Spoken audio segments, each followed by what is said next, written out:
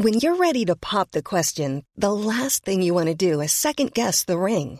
At BlueNile.com, you can design a one-of-a-kind ring with the ease and convenience of shopping online. Choose your diamond and setting. When you find the one, you'll get it delivered right to your door. Go to BlueNile.com and use promo code LISTEN to get $50 off your purchase of $500 or more. That's code LISTEN at BlueNile.com for $50 off your purchase. BlueNile.com, code LISTEN. Hiring for your small business? If you're not looking for professionals on LinkedIn, you're looking in the wrong place. That's like looking for your car keys in a fish tank.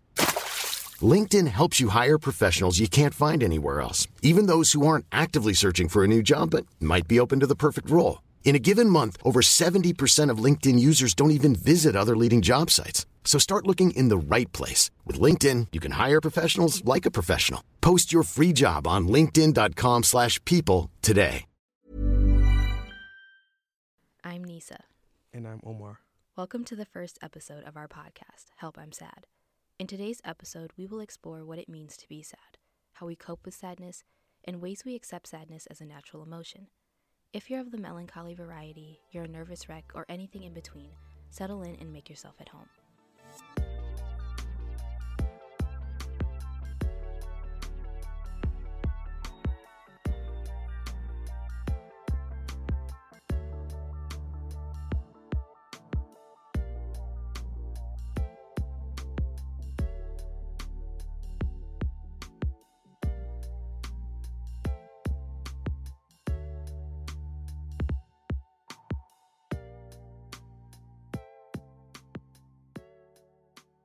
So, how are you feeling?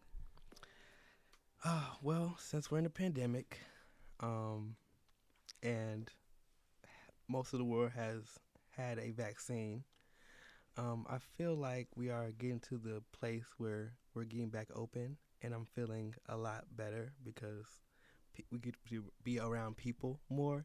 But there's a strong but, because I like my alone time, and I kind of, as much as people have maybe hated the whole quarantine situation, I kind of thrived a little bit in it because I was able to like really self-evaluate and explore my spirituality outside of religion. That's kind of my thing now. So yeah, that's how I'm feeling. I'm feeling pretty good nowadays. How about you? I'm anxious about the pandemic ending. Like, it's good for, I guess it's good for everyone for the pandemic to end, obviously. But like you said, I was thriving. I told my therapist, because she asked me, she was like, how are you doing during these hard times? And I was like, honestly, I feel bad saying this, but I'm doing great. Like, I'm thriving, I'm okay. I think that's really controversial for people like us to say, because, like, how dare you? Like, you don't want to be around people, your family, you don't miss anything. Like, I love my family dearly, but I also, like that I got a chance to discover parts of myself that I would not have had I been around the people that I was normally around. You know what I'm saying? That makes sense. Yeah. Not to say that people around me stunt my growth, but I think alone time for you to really figure out who you are helps with that, the validity of who you are. Yeah. Yeah. How are you feeling about this being our first episode so far? Oh, I actually am very proud because before we talked about this happening, I was on my own little plot to come out with a podcast. It was gonna be a lot more angrier and a lot more politically pushed. Yeah. I'm kind of glad that I kind of sat on that for a long time, because I don't think it would have came to fruition and really been respected how I think I would want it to have been respected. I say all that to say, to get to a point where we're here and I'm with my best friend. Like, we literally grew up together, and we're gonna hear most of the stories when we go on this podcast. But for us to like be at this point is crazy, and I'm super excited. I'm super blessed, and I'm super like. Yeah. How about you? I'm a little scared. Why? Like, not scared. I'm just like anxious for the episodes to be out there, and I'm also anxious about how people will receive it, I guess. Like, if they will find it helpful, if they won't find it helpful, if they feel like we're sharing too much. Just like fearing what people have to say and like having to deal with that. Yeah, I think, and I honestly like my fear of saying too much is Yeah. a real thing, because I do believe like certain things should just be left where it's at, but Yeah. other things I think need to be discussed for the simple fact that it's healing in it that needs to happen. And I think with our intentions of making this podcast, I think we are in a place, in a space we're creating to have those conversations and it not be taken any other way than what we kind of put it out to be. But I hope that people get it. I hope people love it. Or I hope that people laugh, because Yeah. I don't like listening to podcasts that are super sad. I know true crime is popular, but Yeah. it's super sad sometimes, and I'll just be like, "Come on, Joy, where is it?" Right. Shameless plug. If you love true crime, and you don't know, I'm a true crime podcaster, and I focus on missing and murdered Black people. I tell their stories. My podcast is called The Lost Crimes Library, so go check it out on Apple, Spotify, or Google Podcasts. So we are recording this episode on Juneteenth, and Yes. was it a couple days ago that President Joe Biden, declared Juneteenth a federal holiday? Yes, 2 days ago, on the 17th of 2021, he made Juneteenth the 11th American federal holiday, and the first to obtain legal observation for a federal holiday since Martin Luther King Day. So that was 1983. So yeah, this is pretty monumental for us to have another national holiday Yeah. to be recognized. Yeah. I'm kind of have mixed feelings about it because, like, obviously it's always good for these holidays to be recognized by everyone, not just Black people. I know Black people have been celebrating Juneteenth for forever, but it's also like it feels like it's pandering sometimes. Yeah. Like it feels like they're just like, okay, let's just give them this holiday. It's like holidays are great, but I would really like some actual systemic change. Like, No, that these would are show that you cared about definitely- Black people. These are definitely breadcrumbs, Right. and I think a lot of America, especially Black America, are waking up to that idea, especially the younger generation, because of the work and activism that they feel entitled to do.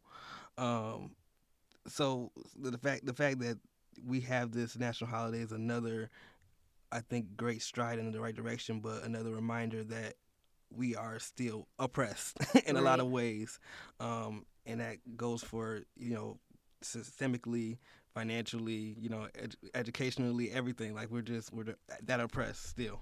How do you Yeah. feel about the whole Juneteenth? Do you celebrate Juneteenth normally? I don't like celebrate it like how white people celebrate the 4th of July, but like I acknowledge it when it comes, and like I think about it. like when it comes, I'm like, I have a moment to reflect on it and think about where we are now versus where we were then. But I'm not a huge holiday person in general, so I don't really celebrate a lot of holidays. So Got that. yeah. Yeah. For me, like, I feel like my parents were very.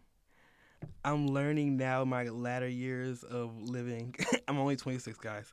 That my parents were a lot more in the activism role in terms of their mindsets, in terms of like make sure we knew who certain people were, and why we were actually taking time up on Martin Luther King's Day to actually learn who he was and what his message was meant to be, and like actually talking about it, having dialogue. So I think the significance of Juneteenth, although I don't think I remember necessarily celebrating in terms of like the cooking and gathering and having the conversations, but definitely remembering what it is that Juneteenth was significant for.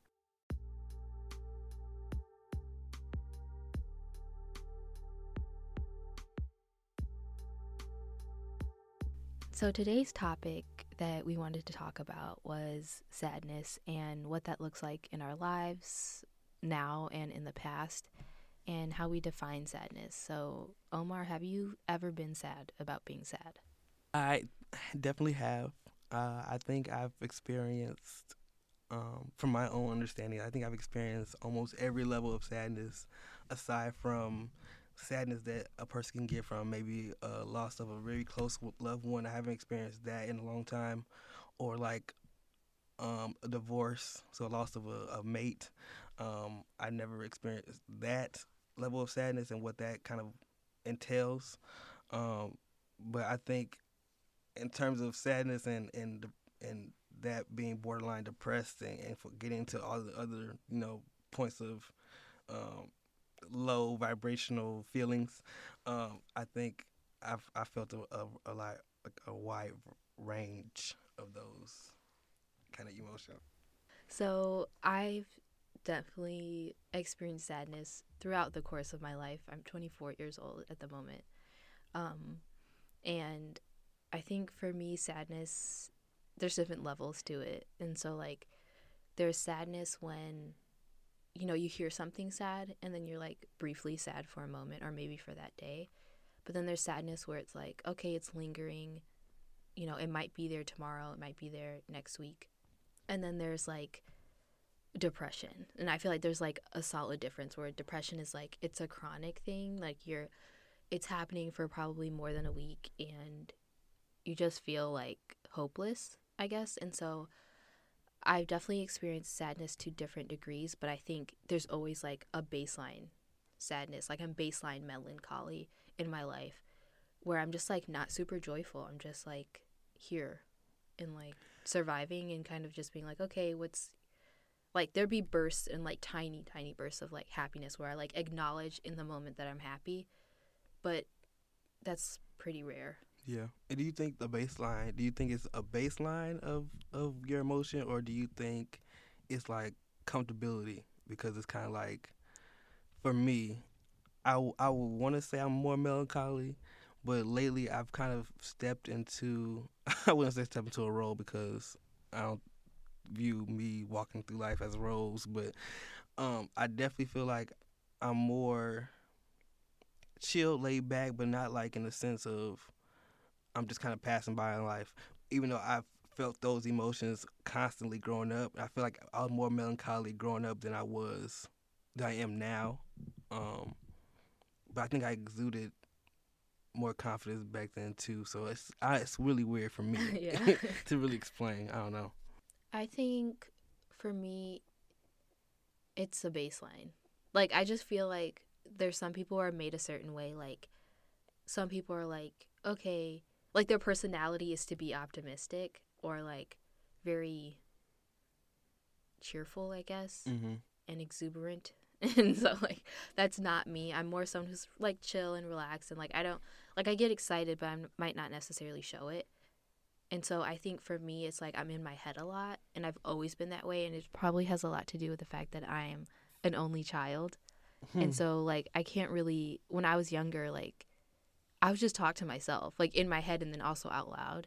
And I would play by myself. So I think I just got used to, like, being in my own head and, like, in my own imagination, and then feeling or dealing with feelings on my own. And so I think it just became a baseline thing. I also think certain circumstances contribute to, like, that feeling of melancholy and, like, getting comfortable with it. Like, I think there is a level of being comfortable with being sad because it's like once you get used to it, it's like, well, this is expected. This is, like, I'm not going to be alarmed by any other feeling or, like, shocked by any other feeling because I'm just always sad. It's not like I choose to be sad. It's just, like, that's just how it is. Like, yeah. And so I do think there's a level of comfort to it, but I also think circumstances and just, like, even just, like, your personality plays into, like, if you are a melancholy person, a sad person. Yeah.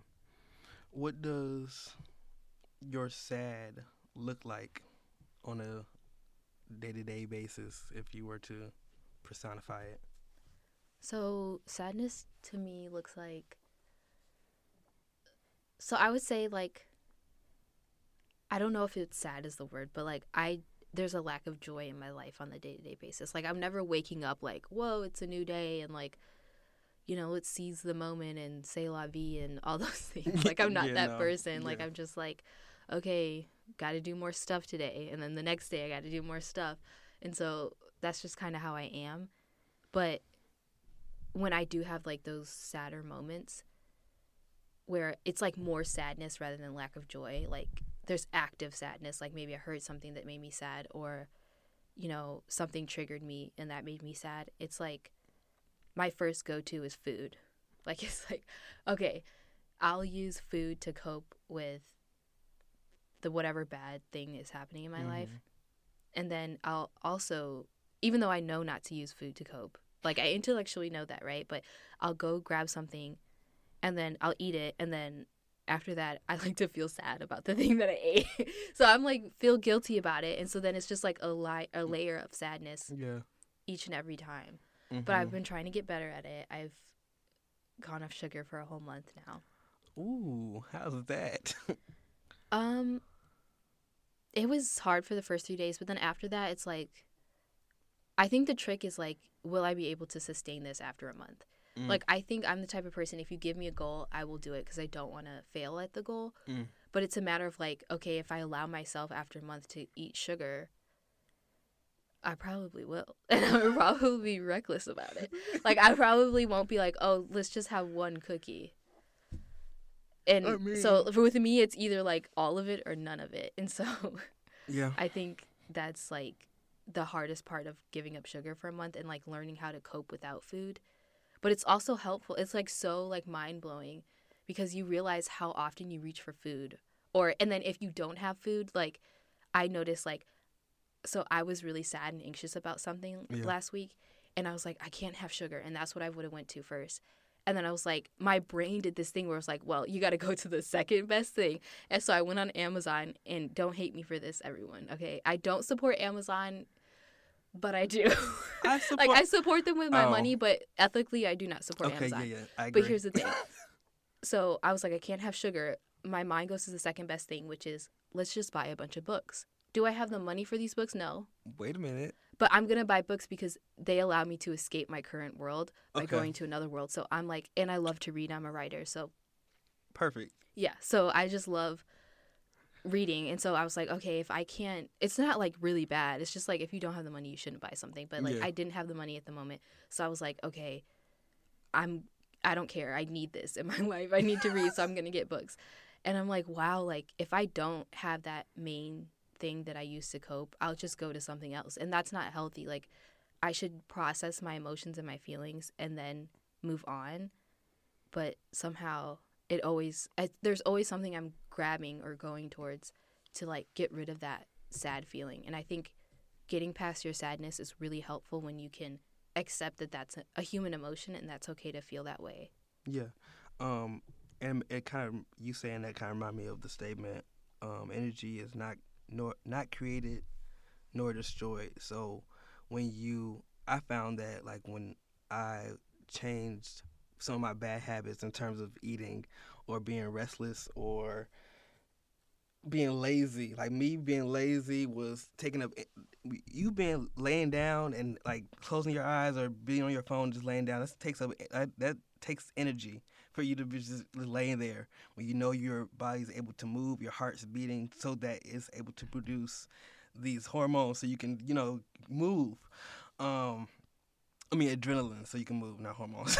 Yeah, I know what you meant. But there comes a point, it came a point where, where my laziness would usually kick in, I would go into meditation, you know what I'm saying, and shift that energy to something positive. So yeah, so back to the sadness of it all.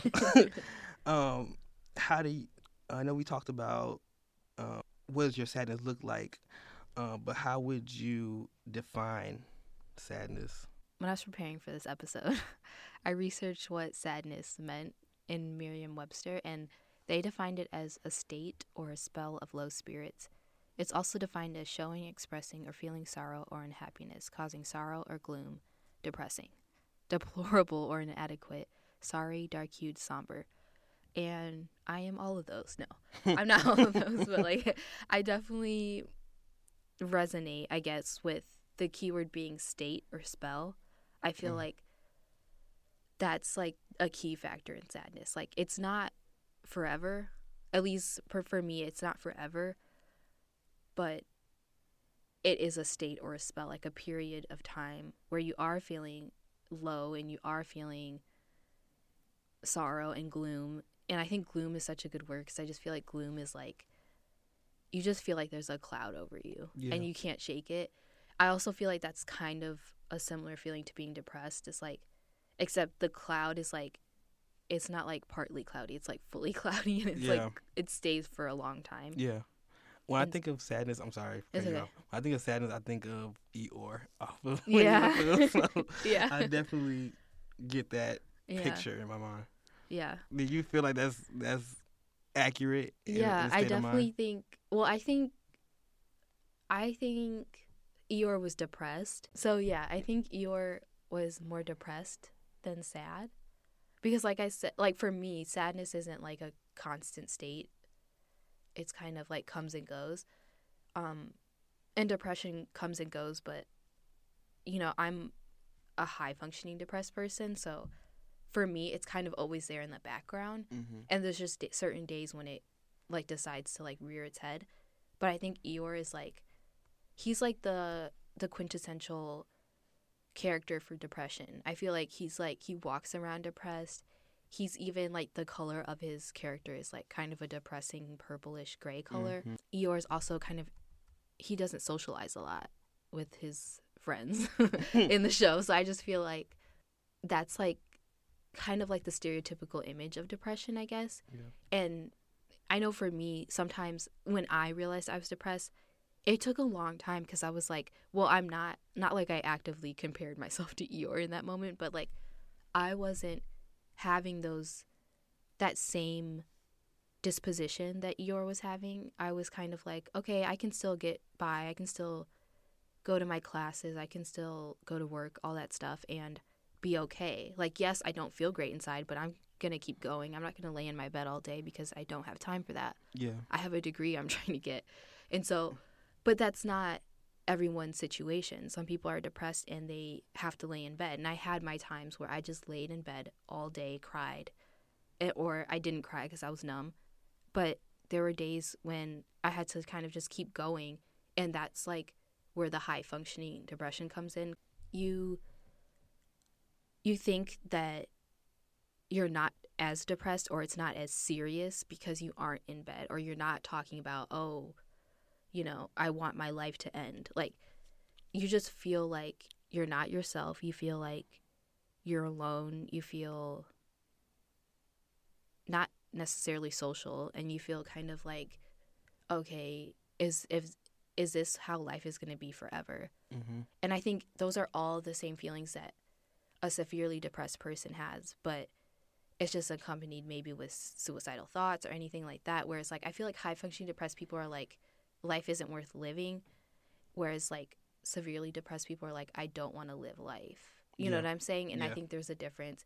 And I think Eeyore captured maybe the latter, which is maybe not captured, but he showed himself as the severely depressed character, which is very ahead of its time, I must say. Like, as a kid, like, I could definitely resonate with it, which is alarming. But Mhm. I think that's very helpful for kids to, like, realize, oh, that's an emotion, and a character that I like is identifying with the emotion I have. And so, it's okay to feel that and to talk about it. Yeah. Although I'm able to identify with the emotion because the cartoon's able to explain it and articulate it and, put it into picture, I think it'll be way more impactful if the characters were actually real. You know what I'm saying? If there were people of color who were going through situations that were realistic. So how would you cope how do you cope with your sadness? So for me, it depends on how sad I am. Yeah. So like, there's times when I'm so sad I can't do anything but cry. I'm also an angry crier, so it's like, what does that mean?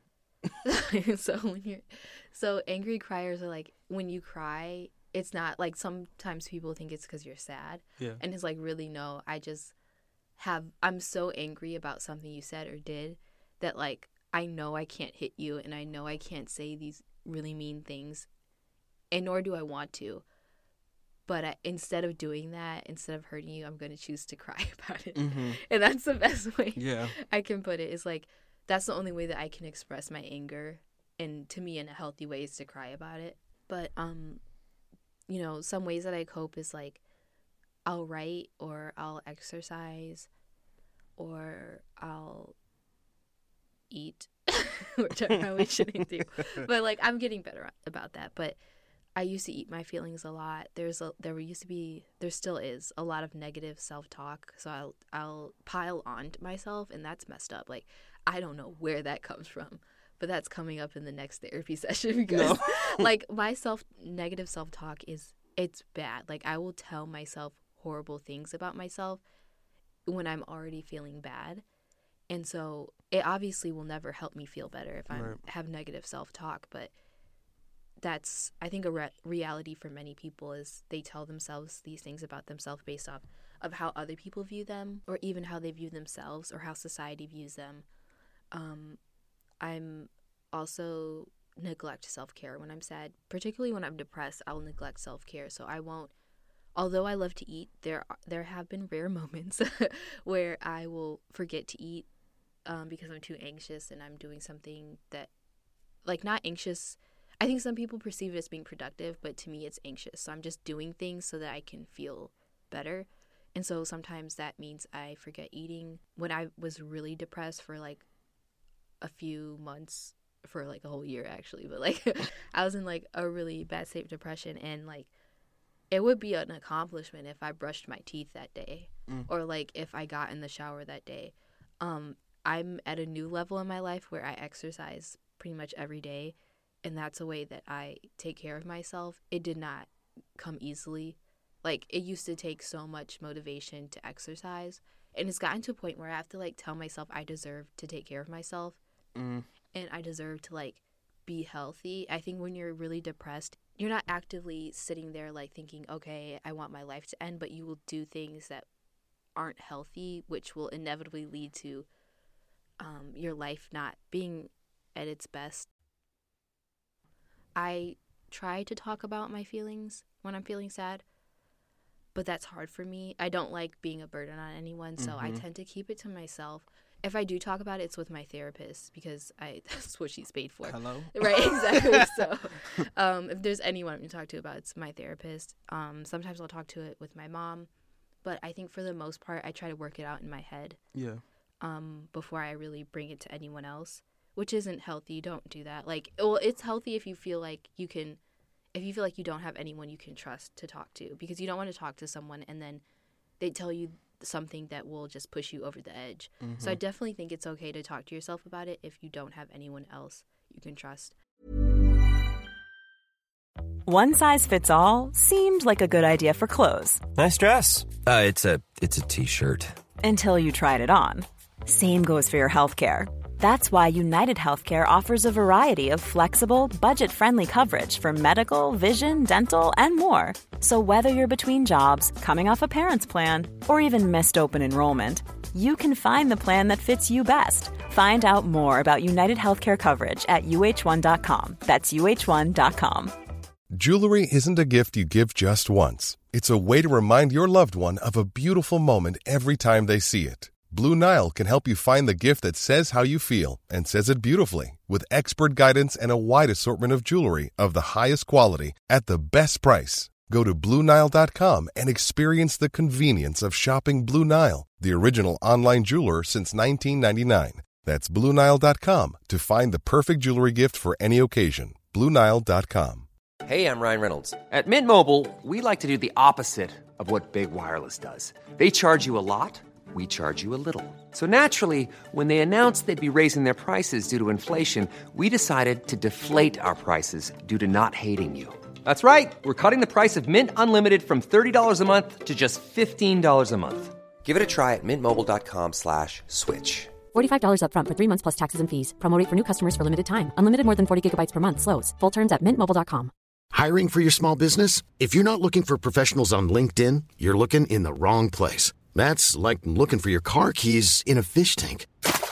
LinkedIn helps you hire professionals you can't find anywhere else, even those who aren't actively searching for a new job but might be open to the perfect role. In a given month, over 70% of LinkedIn users don't even visit other leading job sites. So start looking in the right place. With LinkedIn, you can hire professionals like a professional. Post your free job on linkedin.com/people today. I don't know if I said this, but I write and I read, or I just do hobbies that remind me why sometimes life is great. I used to have a period in my life where I would meditate that I've fallen off so far. I have fallen off. I can't remember the last time I meditated on anything. Healthy coping mechanisms that I've acquired fall under the meditation guide, which I've fallen off of for the last 3 months and have fallen back into very unhealthy habits. Here's some exposing. No. One thing that I do that I'm willing to expose is bite my nails, and I bite them used to do that a lot. Yeah. Often now because I don't know. Lately, it's just been a lot going on. Do you feel like you do it more when you're anxious? Yeah. Yeah. Definitely. Definitely. I think when I know I'm not settled, like my mental, my spirit, like my whole being is not settled, I get anxious. And I got to a point where I figured out my self-care routine. And so, like, you know, if you're not on your self-care routine, that should be a clear sign that something's going on. So some of the self-care things that I do are skincare regimen. I actually have like a whole step-by-step. I feel really like YouTube official when I do it. Also hair care stuff. I do have a lot of hair on top of my head. I'm gonna lock it soon, so that's gonna be a journey. And of course, the showering and the brushing the teeth and the constant the basic routine things that everyone should be doing. Right? Hello, yeah, those are my things, and I have definitely fallen off. Hopefully, after this airs, I'll have been back on track, and this will have motivated me enough to do the things I'm supposed to be doing, so I don't come on here being a hypocrite, because I don't want that to happen. Yeah. So yeah, I hope me putting that out there holds me accountable to myself and holds people accountable to me, because this is an area of my life that I know needs to be improved. Do you ever feel guilty for being sad? All the time. I think being sad, when I think of being sad, I think of someone, listen to me closely, I think of someone playing victim, not actually being the victim, because victimhood in our community is not allowed. Yeah. And so allowing myself to be the victim but not stay in it, and also allowing myself to understand that a victim can be a victor. How about you? I think I used to feel really guilty about being sad when I was younger, because I just felt like so many people have it worse than me right now. Like, my life is pretty good and there's nothing really to be sad about, but I've learned that, like, as you get older, you honestly don't care as much about, like, what people think. And then you realize not everyone's thinking about you, which I think is something is, like, maybe that's, like, really self-absorbed. But, like, I think a lot of people think, oh, someone's thinking about me or talking about me. And it's, like, they're really not. They're too focused on themselves, because we're all self-absorbed. But yeah, I was always worried that I would be perceived as, like you said, like a victim. And really, it's, like, everyone has a right to be sad about something. And so, like, my feelings of sadness shouldn't be devalued because maybe I'm living a pretty decent life and I have all my basic necessities and I have more than that, and, like, I'm in America and, like, I have a certain level of privilege that other people don't have.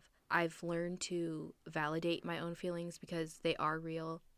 And honestly, like, I try to treat myself like I would treat you or my best friend. Like, I wouldn't say to my best friend, you shouldn't feel sad about that. Right. So, like, why would I say that to myself? And I think that's really helped me kind of accept that sadness is a human emotion that is okay feeling. I don't like being stuck in that place, because then I might spiral into a depression. Yeah. But I also don't like ignoring it, because I can also spiral into depression. So it's like a fine balance between accepting your emotions and, like, really living and, like, staying in your emotions. Yeah. Have you ever been told your sadness is unwarranted? No.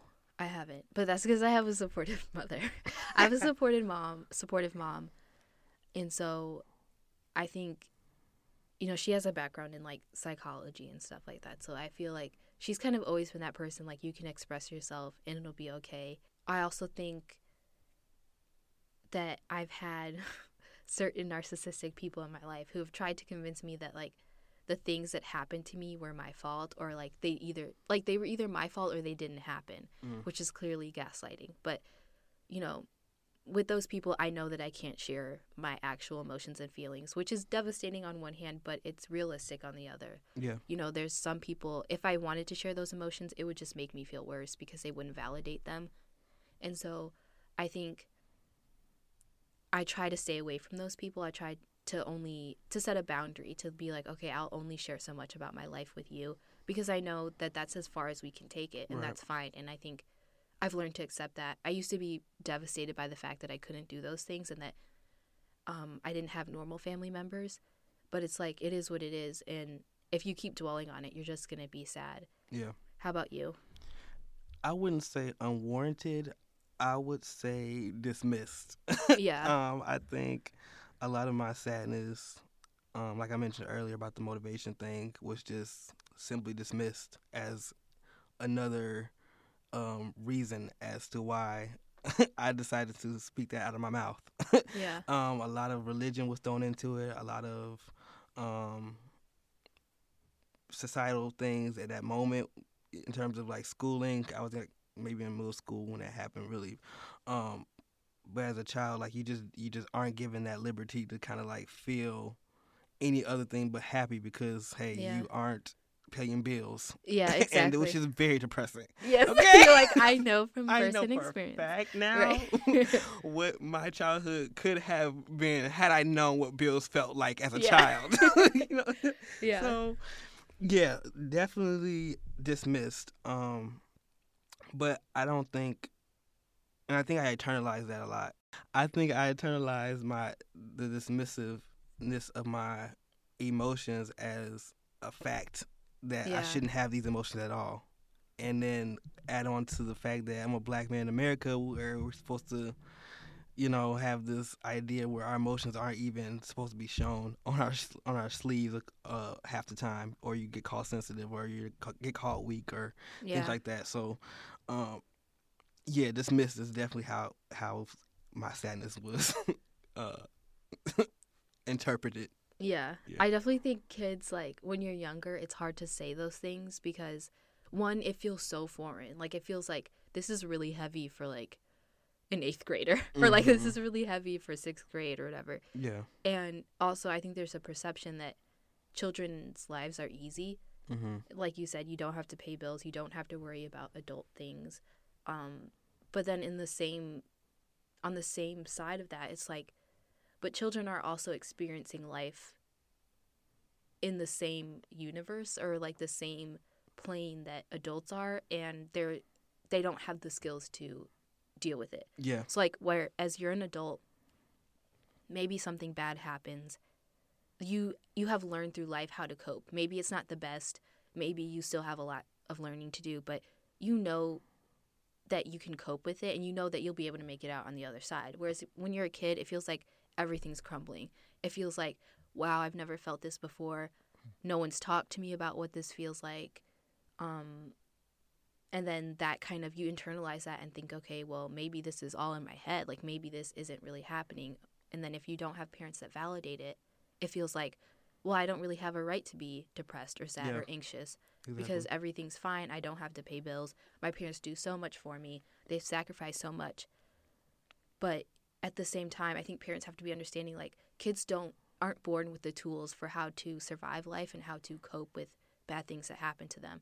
And so I think it's totally fine to have a moment to, like, wallow in it and be like, okay, that's, like, this is a feeling I'm having. It's totally natural. It's totally normal. Yeah. And then just, like, move on with your life. A lot of the times, Black women are told to be strong and, like, move on, keep it going, keep it pushing, and just do whatever you have to do to survive. And I know for me, sometimes as a Black woman, I just need and want that time to wallow and be like, I can't be strong today, and nor do I want to be strong today. Like, I would actually like to crumble. Like, I would actually like to have a human moment where I'm not expected to be Superwoman. I would like to feel like, okay, I can say this is unfair without any repercussions. I want to be able to say, I didn't deserve that, you know, or... And be believed. Right, and be believed. And then also, sometimes you just want someone to say, like, I know it's hard and you don't have to act like everything's okay. Like, I want someone to be like, life in general, no matter who you are, is hard. And then there's certain things in life that make it harder. Mm-hmm. And you have to cope with that however you can. And sometimes that means wallowing. Sometimes that means binge watching Netflix and, like, having a mental health day to yourself. That was a great point. And I kind of wanted to define wallow for anybody who is a dictionary queen or king. Okay. And wallow is defined by Merriam-Webster to roll oneself about in a lazy, relaxed, or ungainly manner. And to hear wallow being defined as relaxed in the sense that, you know, you are relaxing, even though you're wallowing in maybe self-pity or laziness or just sorrow or any other, you know, emotions of sadness that you're feeling. It's a point of relaxation at a certain point. And so I think when people wallow, although I think it's a state of emotion, so I think it's not necessarily bad until you realize you're wallowing and you continue doing it for hours or days upon end, versus you realizing you're doing it and kind of breathing through it, taking deep breaths. Even though for me as a heavier person, my deep breath sounds like a whale. No. something very large, because, like, come on, it's a lot of body I had to lift up to kind of put air into my body. So taking deep breaths, being mindful that it literally is an emotion, is going to pass. You may see it again, but it's going to pass again, because that's what life is. So I hope that helps in terms of defining what wallow means. I think the self-pity part is, like, key too, because it's like, I think self-pity obviously is not an attractive quality at all, but it's also, like, sometimes I think some people confuse self-pity with, like, acknowledging a level of truth. So like, you know, sometimes I think people expect, especially Black people, and from my experience, Black women, to, like, not feel bad about their situation. And it's like, in reality, this is unfair. What's happening around us and around me is unfair. Yeah. And it's okay to acknowledge that. And me acknowledging that doesn't mean that I'm saying that I deserve pity, or I'm even giving myself pity. I'm just saying it's not fair and I have to cope with it. And I think I deserve a day. Like, that's the minimum. Like, I deserve a day to deal with this. Yeah. As a Black man, I'm never going to talk to you as a Black woman and say that what you're saying is invalid, especially because we have a lot of that in society, and I kind of want to break that curse, what it seems like. But as a Black man, I notice that there are women who say that this is not fair and live in a way that reflects that, they're doing the right thing in terms of their purpose in living respectful of others, and they're still not treated fairly. You see that with the tennis player.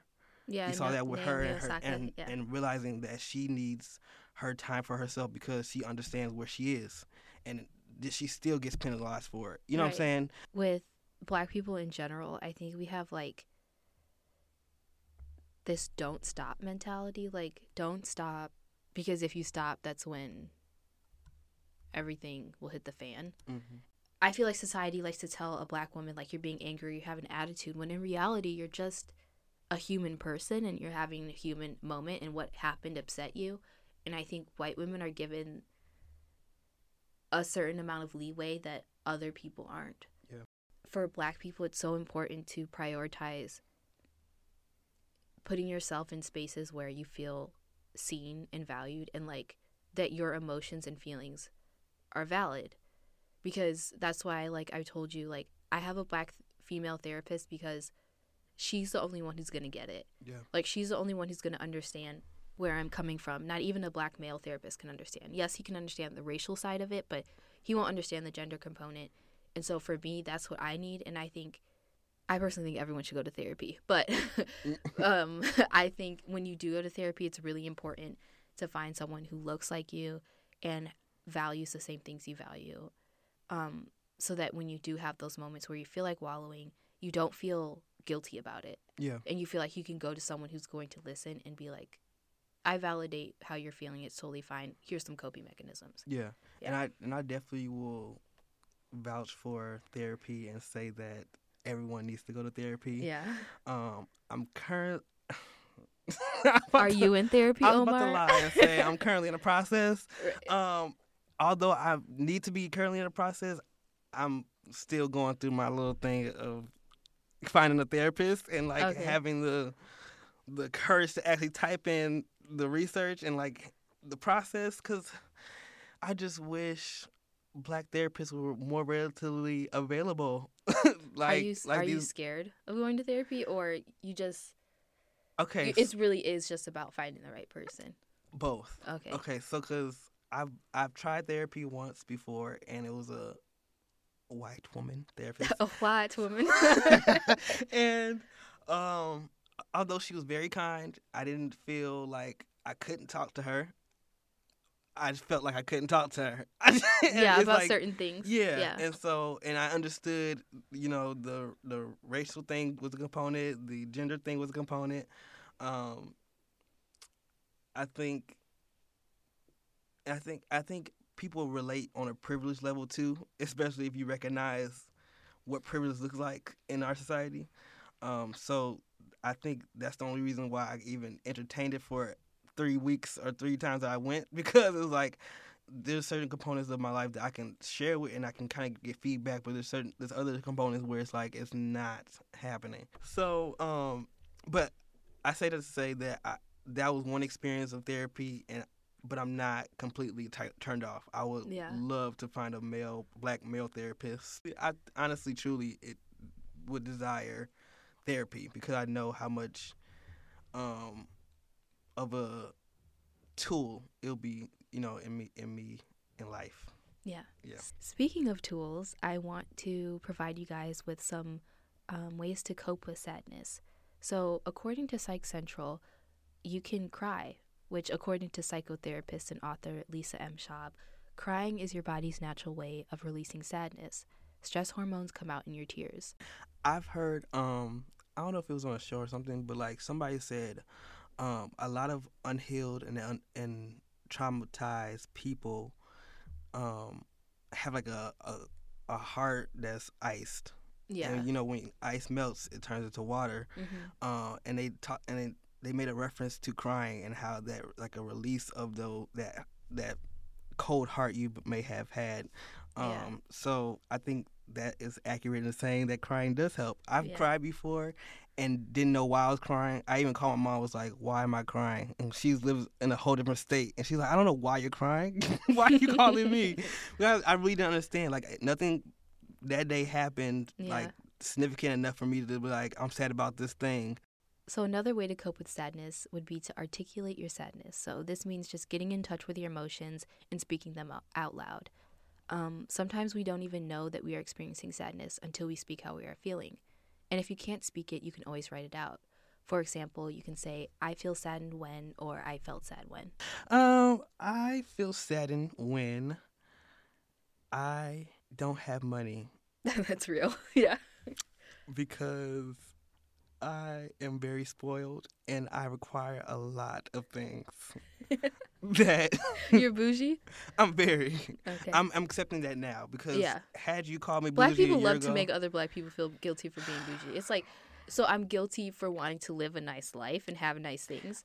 No way. You can never make me feel bad and for that's that. the only thing. I feel like when people say nice, they want to like nitpick what nice is Okay, through I'm the sorry. I want to lenses have of society. expensive things Well- because those tend to be of better quality. It Well- means it'll last longer. Well- That's what I mean by nice. That's exactly how I feel. Okay, we're on the same page. Right.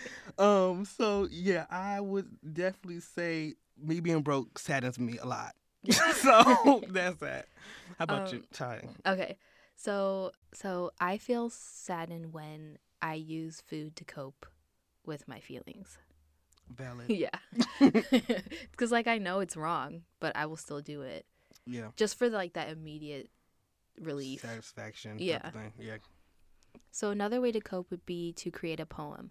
This is great for all the autistic people out there who are more in touch with their emotions when they are expressing themselves through creativity. For myself, I know that writing how I feel, whether that's through stories or essays, makes me process that emotion, and it helps me detach from that emotion in a healthy way because I processed it instead of internalizing it. I would concur with the writing of poems. I am a creative, so I like to write poems and write music and write in general, just because I know words are important, especially in order for us to communicate effectively. We can feel all day and look at each other and know how we feel about each other, but actually saying it means so much. It means something different, especially when all you hear in your head is your own, your voice. So another coping mechanism would be taking a walk or just getting any physical activity in general. So physical activities trigger endorphins, which in turn make us feel good. So doing some sort of physical activity like walking or running can help improve your mood. Another coping mechanism for sadness would be to show yourself support. So according to Lisa M. Schaub, you can find a quiet place, put your right hand on your chest and your left hand on your stomach, then gently say to yourself, I am here for you. I care about your suffering. yeah, I love that showing yourself support requires no one else. Yeah, that's major. It requires no one else Yeah. but yourself. And for people like me who engage in negative self-talk, encouraging yourself literally is the polar opposite of that negative self-talk. In my mind, it connected a dot where I felt like I was fighting against evil, good against evil in my mind, and it wasn't like no one else bringing it upon me. You know what I'm saying? And so having that support system within yourself and knowing that what you're saying about yourself is valid and that you're worthy and that you're worthy. I think so many of us sometimes, like we said before, do self-pity. And to me, this is like entirely the opposite of self-pity. It's kind of like just being like acknowledging that whatever happened to you is unfair and that you are suffering, but that it's okay. Yeah. And I think that's major because it's different than being like complaining about something and being like, oh, life was hard and this is not right and I deserve better, versus being like, okay, I'm here for myself and I care about my own suffering and I'm going to do what it takes. I'm not just going to sit around and wallow and have self-pity. I'm actually going to take the steps to heal or do what it takes so that I don't have to keep feeling this way, and that if I do, I know how to cope with it. Yeah. Another coping mechanism would be to take a bath or a hot shower. I think the goal here is to just take a moment to care for yourself, whatever healthy activity that may be, and remember, healthy coping mechanisms are the goal. I have a thing about showers and baths. Showers, cool, every day. You know, we got to keep moving. Baths, right? I'm not working a 12-hour shift and taking a bath because I feel like you're soaking in your own dirty self. Yeah. And I just feel like that doesn't make any sense. That's why you have to take a shower after it. And see, that's a waste of my time. Or you can take a shower before it. And I'll do and that. And then do, I'll do the that bath. before I'll do the bath then shower, because that just defeats the purpose for me.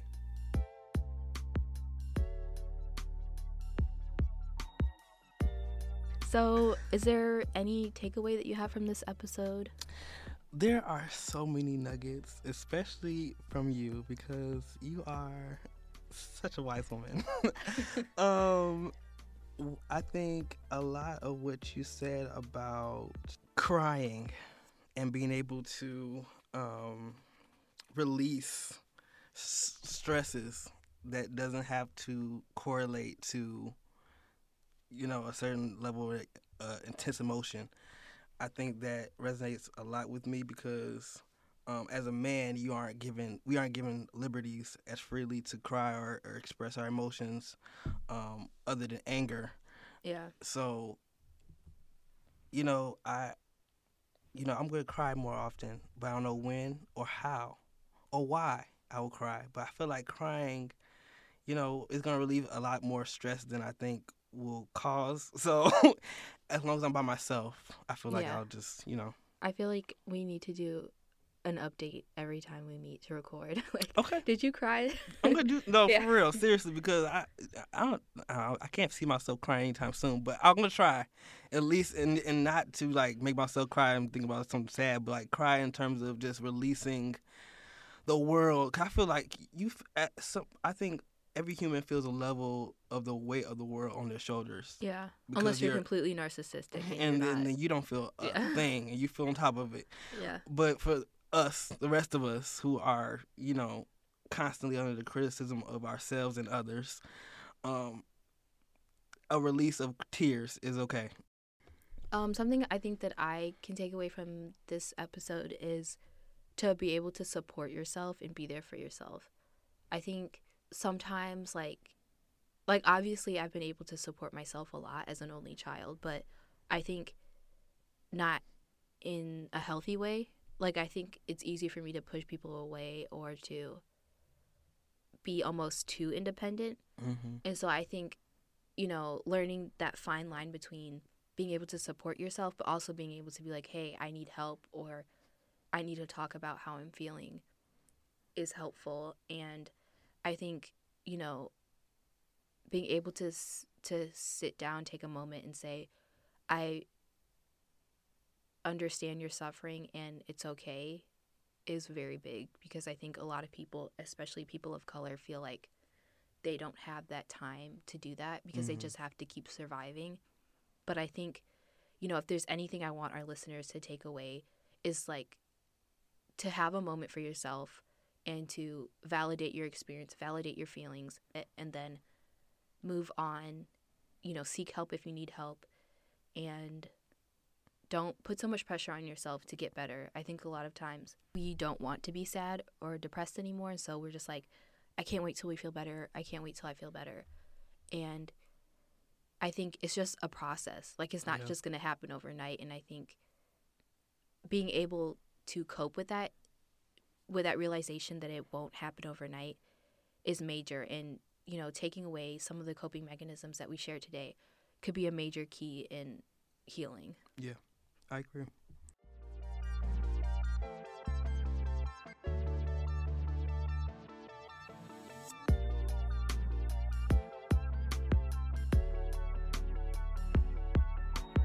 Thanks for listening to Help I'm Sad. If you want to interact with us on social media, you can follow us on Instagram at HelpI'mSadPod and on Twitter at HelpI'mSad_pod. Also on Facebook at Help I'm Sad. See you next month for a new episode. Speaking love, light, and peace.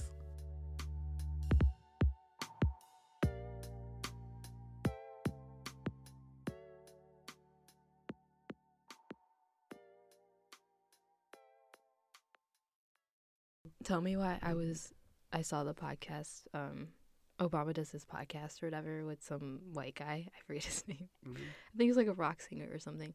I saw him on like the podcast logo. Yeah. And my thought, it was this morning actually, my thought was like, wow, Obama's really attractive. I was like, what? I was like, he's the most attractive president thus far. Like, okay. Come on. Remind me about flamingos. Mom deserves the best, and there's no better place to shop for Mother's Day than Whole Foods Market. They're your destination for unbeatable savings, from premium gifts to show-stopping flowers and irresistible desserts. Start by saving 33% with Prime on all body care and candles. Then get a 15-stem bunch of tulips for just $9.99 each with Prime. Round out Mom's menu with festive rosé, irresistible berry chantilly cake, and more special treats. Come celebrate Mother's Day at Whole Foods Market. Ever catch yourself eating the same flavorless dinner 3 days in a row? Dreaming of something better? Well, HelloFresh is your guilt-free dream come true, baby. It's me, Keke Palmer. Let's wake up those taste buds with hot, juicy pecan-crusted chicken or garlic butter shrimp scampi. Hello Fresh. Stop dreaming of all the delicious possibilities and dig in at HelloFresh.com. Let's get this dinner party started. Hey, it's Paige DeSorbo from Giggly Squad. High quality fashion without the price tag. Say hello to Quince. I'm snagging high-end essentials like cozy cashmere sweaters, sleek leather jackets, fine jewelry, and so much more. With Quince being 50 to 80% less than similar brands. And they partner with factories that prioritize safe, ethical, and responsible manufacturing. I love that. Luxury quality within reach. Go to quince.com/style to get free shipping and 365-day returns on your next order. Quince.com/style.